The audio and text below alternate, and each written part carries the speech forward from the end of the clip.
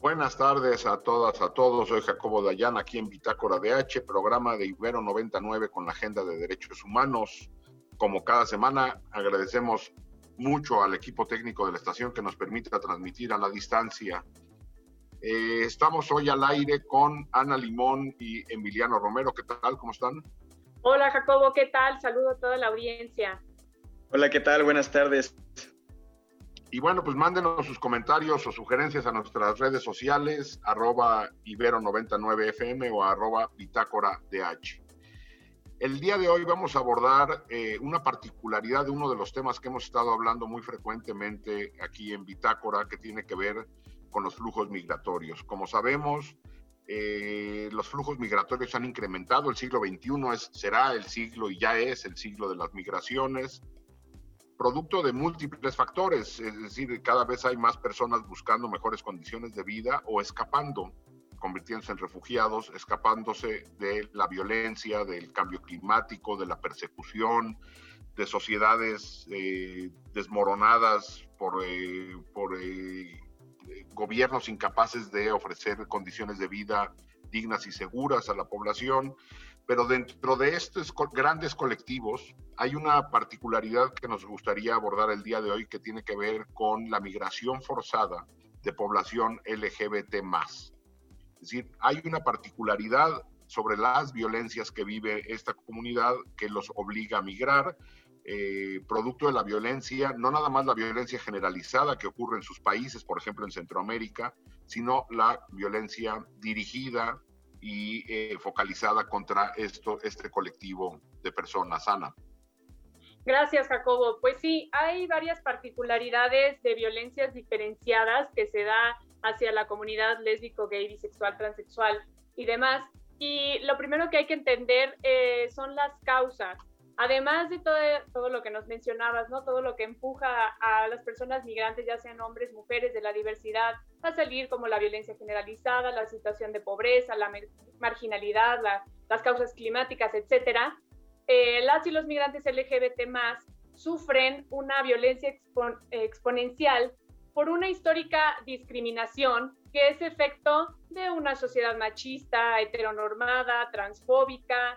Y hay dos especialmente que podemos mencionar que son diferenciadas. La primera es la gran violencia intrafamiliar que pueden sufrir estas personas.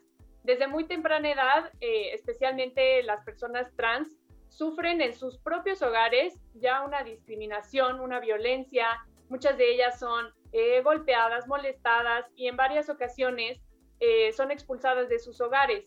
Y estas expulsiones se traduce en unas elevadas cifras de personas trans severamente empobrecidas y que muchas veces el único lugar en donde trabajar o donde ganarse la vida es en la prostitución.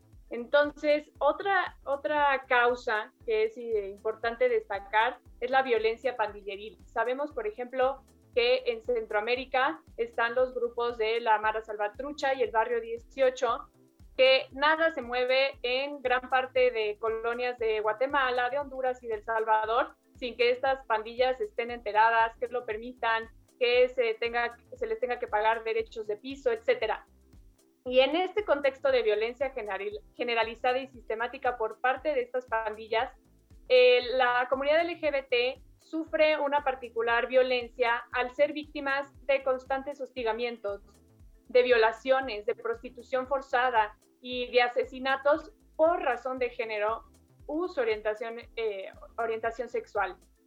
Y aquí lo que quiero decir es que, en suma, para la comunidad LGBT no existe espacio seguro en sus países.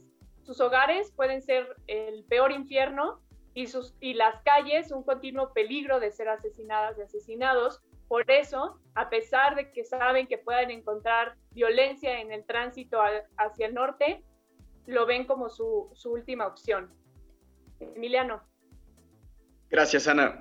Bueno, antes que nada me parece muy importante mencionar que la migración de la comunidad LGBTI+ a nivel internacional no es un fenómeno moderno, sino todo lo contrario. Es decir, tomando en consideración que tanto la diversidad sexual como la identidad y expresión de género data desde prácticamente el principio de la historia, se puede afirmar su presencia presencia en la movilidad humana a través de distintos territorios y fronteras desde hace siglos. Sin embargo, por lo menos en el caso de México, durante el siglo XXI, se distingue una mayor visibilización de las personas migrantes LGBTIQ+, provenientes de países centroamericanos. En este sentido, tal como ya han mencionado Jacobo y tú, Ana, hay ciertas causas específicamente que orillan a las personas de esta comunidad a salir de sus países de origen. Y en este sentido me gustaría brevemente mencionar un testimonio de una migrante trans centroamericana que se vio forzada precisamente a huir de sus hogares, ¿no? Dice, estábamos trabajando allá en Funter y nos agarraron a balazos, mataron a una chica trans, es violencia, es discriminación, es humillación, o sea, muchas cosas. Por eso yo ya no aguanto vivir en El Salvador, ¿no? Entonces, lamentablemente, todas las personas que se ven obligadas a huir de sus hogares afrontan una serie de peligros que transgreden su seguridad humana en su tránsito por México, que como bien sabemos es una de las rutas más peligrosas que hay en el mundo. Entonces, en este contexto de violencia generalizada en contra de la población migrante y refugiada, se resalta particularmente esta grave crisis de violencia que experimentan las personas de la comunidad LGBTI+, por el conjunto de identidades que les atraviesan. Por ejemplo, entre las principales violencias y actos de discriminación se resaltan las siguientes. Primero que nada, tienen muchos problemas para acceder a la identidad de género diversa, especialmente los y las migrantes trans, lo cual implica importantes implicaciones prácticas y jurídicas en materia de protección a sus derechos, precisamente por el hecho de no contar con los documentos correspondientes a su orientación sexual y expresión de género. En segundo lugar, por ejemplo, se resaltan las enormes dificultades para obtener un trabajo digno y estable por los prejuicios de las empresas o incluso de las instituciones públicas que reproducen una ideología dominante, heteronormada, discriminatoria, homofóbica y machista en contra de esta comunidad. En tercer lugar, por ejemplo, también encontramos una negación sistemática del acceso a servicios básicos como lo es la educación y la salud. En este sentido, por ejemplo, se resalta que el Estado mexicano no ha respondido eficientemente a las urgentes necesidades de atención médica que requiere gran parte de la población migrante en general, quienes sufren distintos problemas de salud, tanto físicos como emocionales, derivados del trauma de tener que transitar por México, una de las rutas más peligrosas en donde sufren un cúmulo de violencias impresionantes. Y es en este contexto específico de falta de acceso a la salud que, por ejemplo, se destaca el caso particular de la comunidad LGBTIQ+, en cuanto a problemas de salud vinculados, por ejemplo, con enfermedades de transmisión sexual como el VIH-Sida, que requiere de un tratamiento constante y especializado que muchas personas no reciben por parte del Estado mexicano por la falta de documentos que acrediten su estancia permanente o temporal en México. Entonces, tal como ya habías comentado, Ana, desde la participación anterior, desde sus países de origen se les niega el acceso a un trabajo digno, por lo que comienzan a involucrarse en prácticas como la prostitución forzada, lo cual les expone mucho más a poder, contraer enfermedades de transmisión sexual, etc. Jacobo. Sí, creo que estas migraciones se suman a la problemática de esta migración en particular, se suma a la problemática que ya vive la comunidad de nuestro país.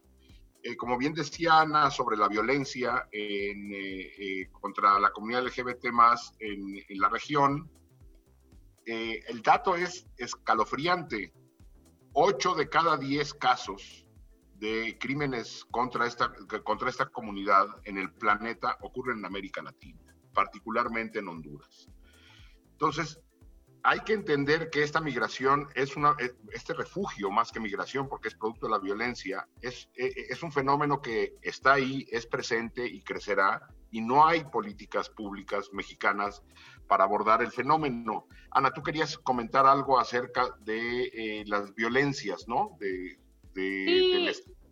Sí, Jacobo, gracias. Pues además de todas estas violencias y lo que mencionaba Emiliano, hay que mencionar también los delitos de alto impacto.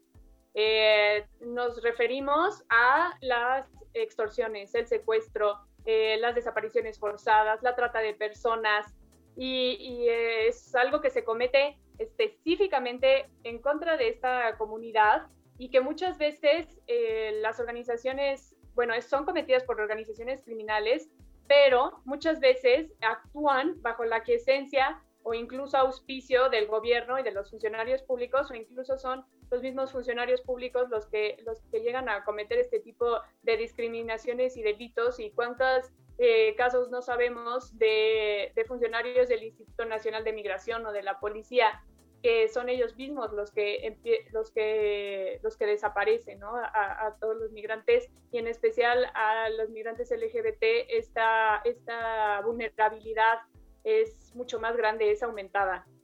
Pues eso que era algo que quería comentar, también importante de mencionar.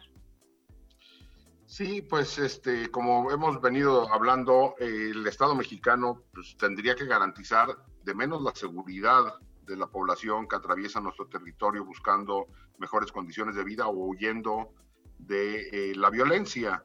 Y evidentemente tiene que tener políticas específicas para distintos colectivos, de los que estaremos hablando en la segunda parte del programa después de una muy, muy breve pausa que regresamos en un par de minutos. Una pierna que respira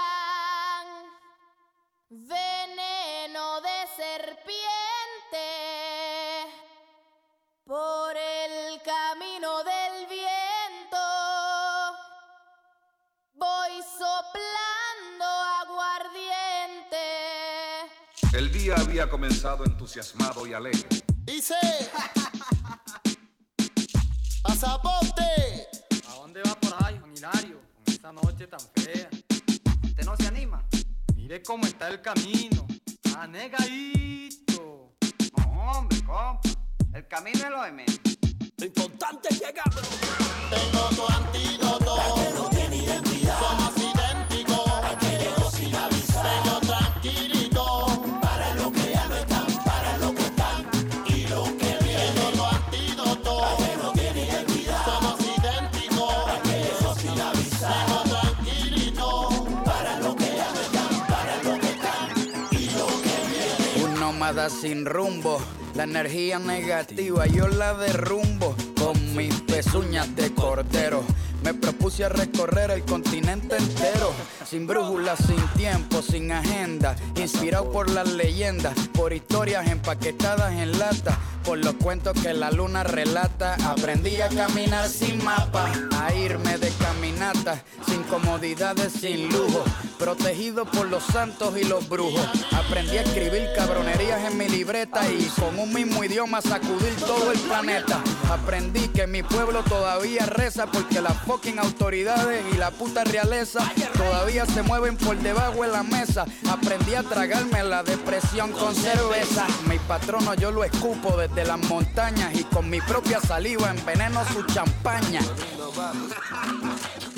Enveneno su champaña. Tengo tu antídoto. Que no tiene identidad. Somos idénticos. Que llegó sin avisar. Tengo tranquilito. Para lo que ya no están, para lo que están y lo que viene. Tengo tu antídoto. Que no tiene identidad. Somos idénticos. Que llegó sin avisar. Tengo tranquilito. Para lo que ya no están, para lo que están y lo que viene. En tu sonrisa yo veo una guerrilla, una aventura, un movimiento.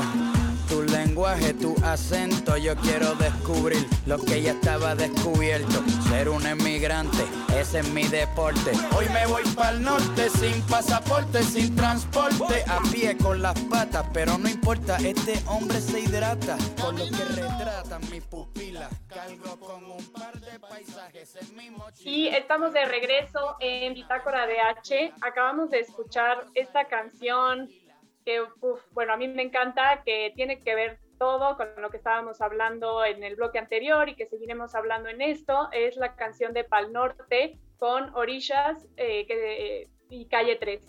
Y esta canción, pues bueno, retrata la dificultad de ser inmigrante, de las experiencias, pues de todas estas personas que buscan llegar a Estados Unidos principalmente, por eso Pal Norte, o a Europa, o a donde sea.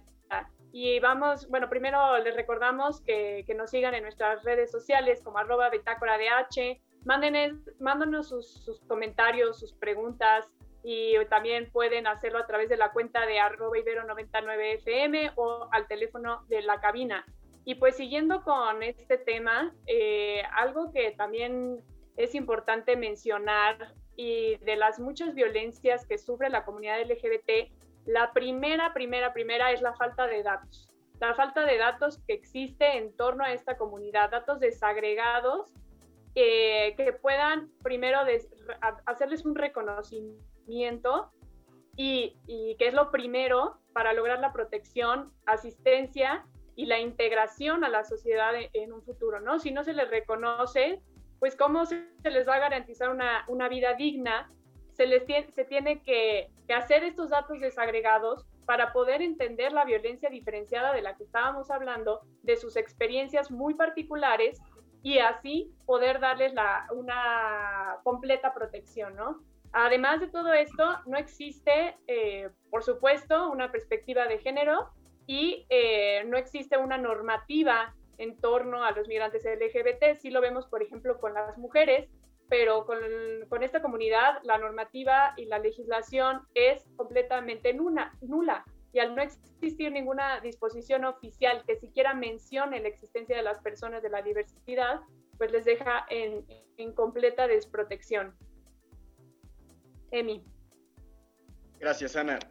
Sí, pues bueno, antes que nada, tal como mencionas, esta comunidad está completamente invisibilizada, no solamente por parte del Estado mexicano, que es el caso en particular que hemos platicado el día de hoy con la audiencia, sino también incluso es muy alarmante la falta de datos y de una perspectiva de género, por ejemplo, por parte de organismos internacionales, como la Organización Internacional para las Migraciones. De hecho, si uno se mete a la página de la organización, sí va a encontrar datos desagregados por género, pero únicamente hombres y mujeres. No hay mayor información sobre la comunidad LGBTIQ+, ni en su tránsito por México, ni a nivel internacional. Entonces, desde ahí, tal como mencionas, tenemos un grave problema porque ni siquiera se les está reconociendo en cuanto a la información disponible. Con respecto a la falta de perspectiva de género e interseccionalidad, ¿por qué es importante? Porque justamente nos permite identificar las distintas violencias y falta de acceso a oportunidades que experimentan las poblaciones en función de las identidades que les atraviesan. Es más fácil comprender esto, por ejemplo, a través de un caso concreto, ¿no? Es muy diferente ser un hombre blanco, con ciertos privilegios, que emigra hacia determinada ciudad por un asunto laboral, a ser una migrante, mujer, trans, de una comunidad originaria históricamente marginalizada que se ve forzada a huir de sus países. Es decir, ambos casos, si bien forman parte de un proceso más amplio o de un fenómeno más amplio conocido como la migración o la movilidad humana, van a experimentar distintas experiencias y violencias en función de las identidades que les atraviesan. Entonces, por eso es que es muy importante que en el caso de la migración y en muchos otros fenómenos sociales se incorpore la perspectiva de género y la interseccionalidad. Jacobo. Sí, es muy frecuente escuchar cuando uno habla de problemáticas muy puntuales como las que estamos abordando el día de hoy, la respuesta de que pues, el gobierno tiene muchos problemas como para poder resolverlos todos juntos. Y sí, evidentemente estamos atravesando un momento, o ya son varios años, de violencias dantescas, de un horror brutal en nuestro país y de omisiones por parte de distintos gobiernos, de distintos partidos, ante muchas problemáticas. De ahí es que es importante reconocer el trabajo que hace sociedad civil. No nada más en México, en el mundo entero, ahí donde el Estado no llega, no puede llegar, se le complica hacer ese trabajo, no tiene las capacidades o el conocimiento para hacerlo. Tendría que ver a la sociedad civil como un gran aliado para resolver muchas de las problemáticas, particularmente esta que estamos hablando hoy. Y no nada más reconocer ese trabajo, sino fomentarlo y apoyarlo. Lo que estamos viendo en el gobierno de Andrés Manuel López Obrador es que hay un rechazo al trabajo que se hace desde sociedad civil, hay un desprecio por el trabajo que hace sociedad civil, lo que ha habido es un recorte brutal a algunos apoyos que había para que organizaciones de sociedad civil, repito, hagan el trabajo que le correspondería hacer al Estado, y no está haciendo. El Estado tendría que ver a estas organizaciones como una palanca para poder resolver aquellos problemas que el Estado está fuera de la capacidad de resolver. Y no estamos hablando de sumas multimillonarias, como dice el presidente Andrés Manuel López Obrador, sino de apoyos para que puedan subsistir muchas de las organizaciones que están en el terreno, es decir, que están en el campo, ahí enfrentándose cara a cara con los problemas de los cuales pues, Ana nos va a comentar ahora algunos de estas organizaciones, y verlas como un gran aliado. La sociedad civil en México y el mundo es el aliado para resolver parte de estos problemas. Creo que además sí vale la pena mencionar el caso de la sociedad civil, particularmente en el tema de migración. Es impresionante cómo hay una red de refugios, de personas que están ayudando al tema, que quieren hacer algo al respecto, que es tal cual sociedad civil organizada. Y por eso creo que es muy importante que lo mencionemos y que lo destaquemos. Y el primer caso que vale mucho la pena destacar es el de la 72 Hogar y Refugio. Se trata de una organización de la sociedad civil que además es muy impresionante porque también es de la provincia franciscana, es decir, católica, de San Felipe de Jesús en Tenosique, Tabasco.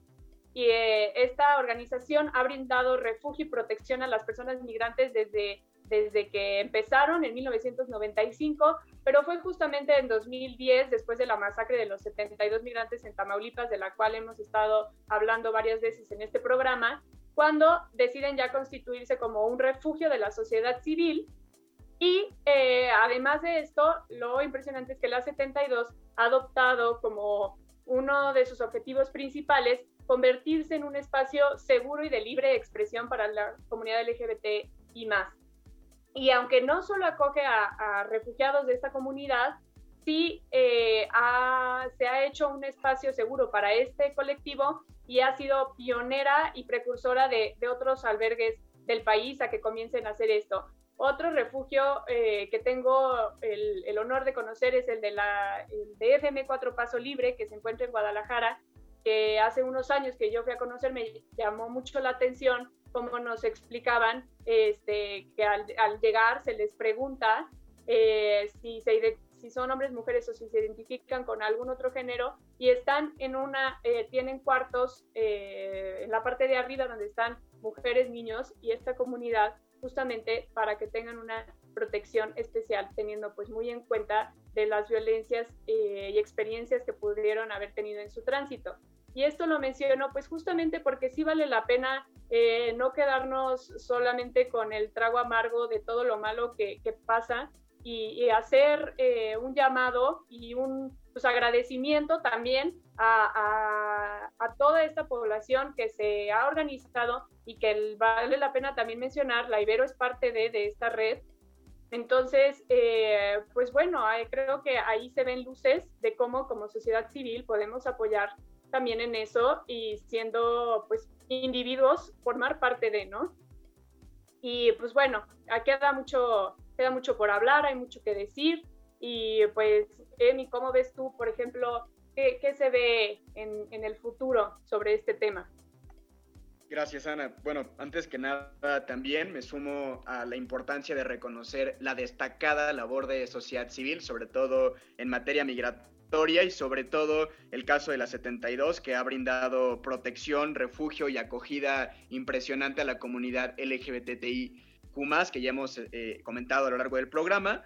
Y bueno, a manera de una perspectiva muy general, pues antes que nada, no parece que la movilidad humana vaya a disminuir en lo más mínimo mientras que persistan las graves problemáticas estructurales en los países, como comentó Jacobo desde un principio, mientras que persista la pobreza, la desigualdad, la marginalización, la violencia, etcétera, etcétera, que incluye, por supuesto, una absoluta ausencia por parte del Estado, en el caso de Guatemala, El Salvador, Honduras, el propio México, pues las personas se van a ver en la necesidad de huir de sus países, cargando la vida sobre las espaldas, como diría Saramago, ¿no? Entonces, en este contexto de violencia, etcétera, tampoco parece que la comunidad LGBT vaya a renunciar a su esperanza de huir de sus países, en donde desde sus violenta de una manera brutal. Muchísimas y muchísimos incluso son víctimas de abuso sexual, son víctimas de asesinatos flagrantes y un largo etcétera. Entonces, ante este adverso panorama, pues parece que los estados seguirán comportándose de una manera indolente y será sociedad civil quien tenga que seguir respondiendo y salvaguardando sus derechos humanos. Jacobo.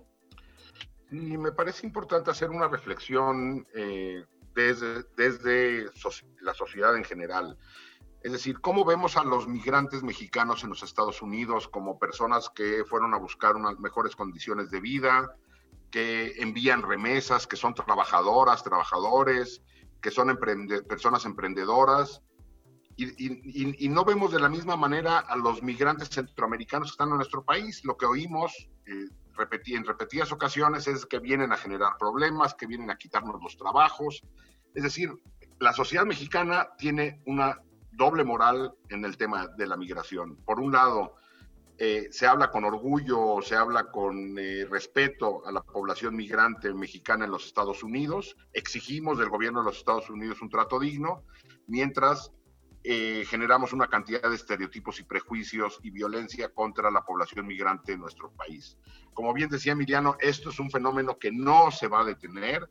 Más allá de que los países hagan o no hagan su trabajo, hay fenómenos que son pues, prácticamente imparables. Los efectos del cambio climático van a empujar a poblaciones necesariamente a moverse y necesitamos verlas, necesitamos exigir que sean respetadas si queremos vivir en un entorno medianamente decente. También podríamos voltear la mirada, no verlas y encerrarnos en una burbuja cada vez más pequeña. Pues seguramente estaremos hablando de estos temas de manera más frecuente y agradezco mucho al equipo técnico de la estación de nuevo que nos haya permitido transmitir a la distancia y evidentemente a Ana y a Emiliano. ¿Qué tal? Gracias, Jacobo, y gracias a todo el auditorio que nos estuvo escuchando el día de hoy. Pues por acá nos estaremos escuchando la próxima semana. Soy Jacobo Dayan y este es Bitácora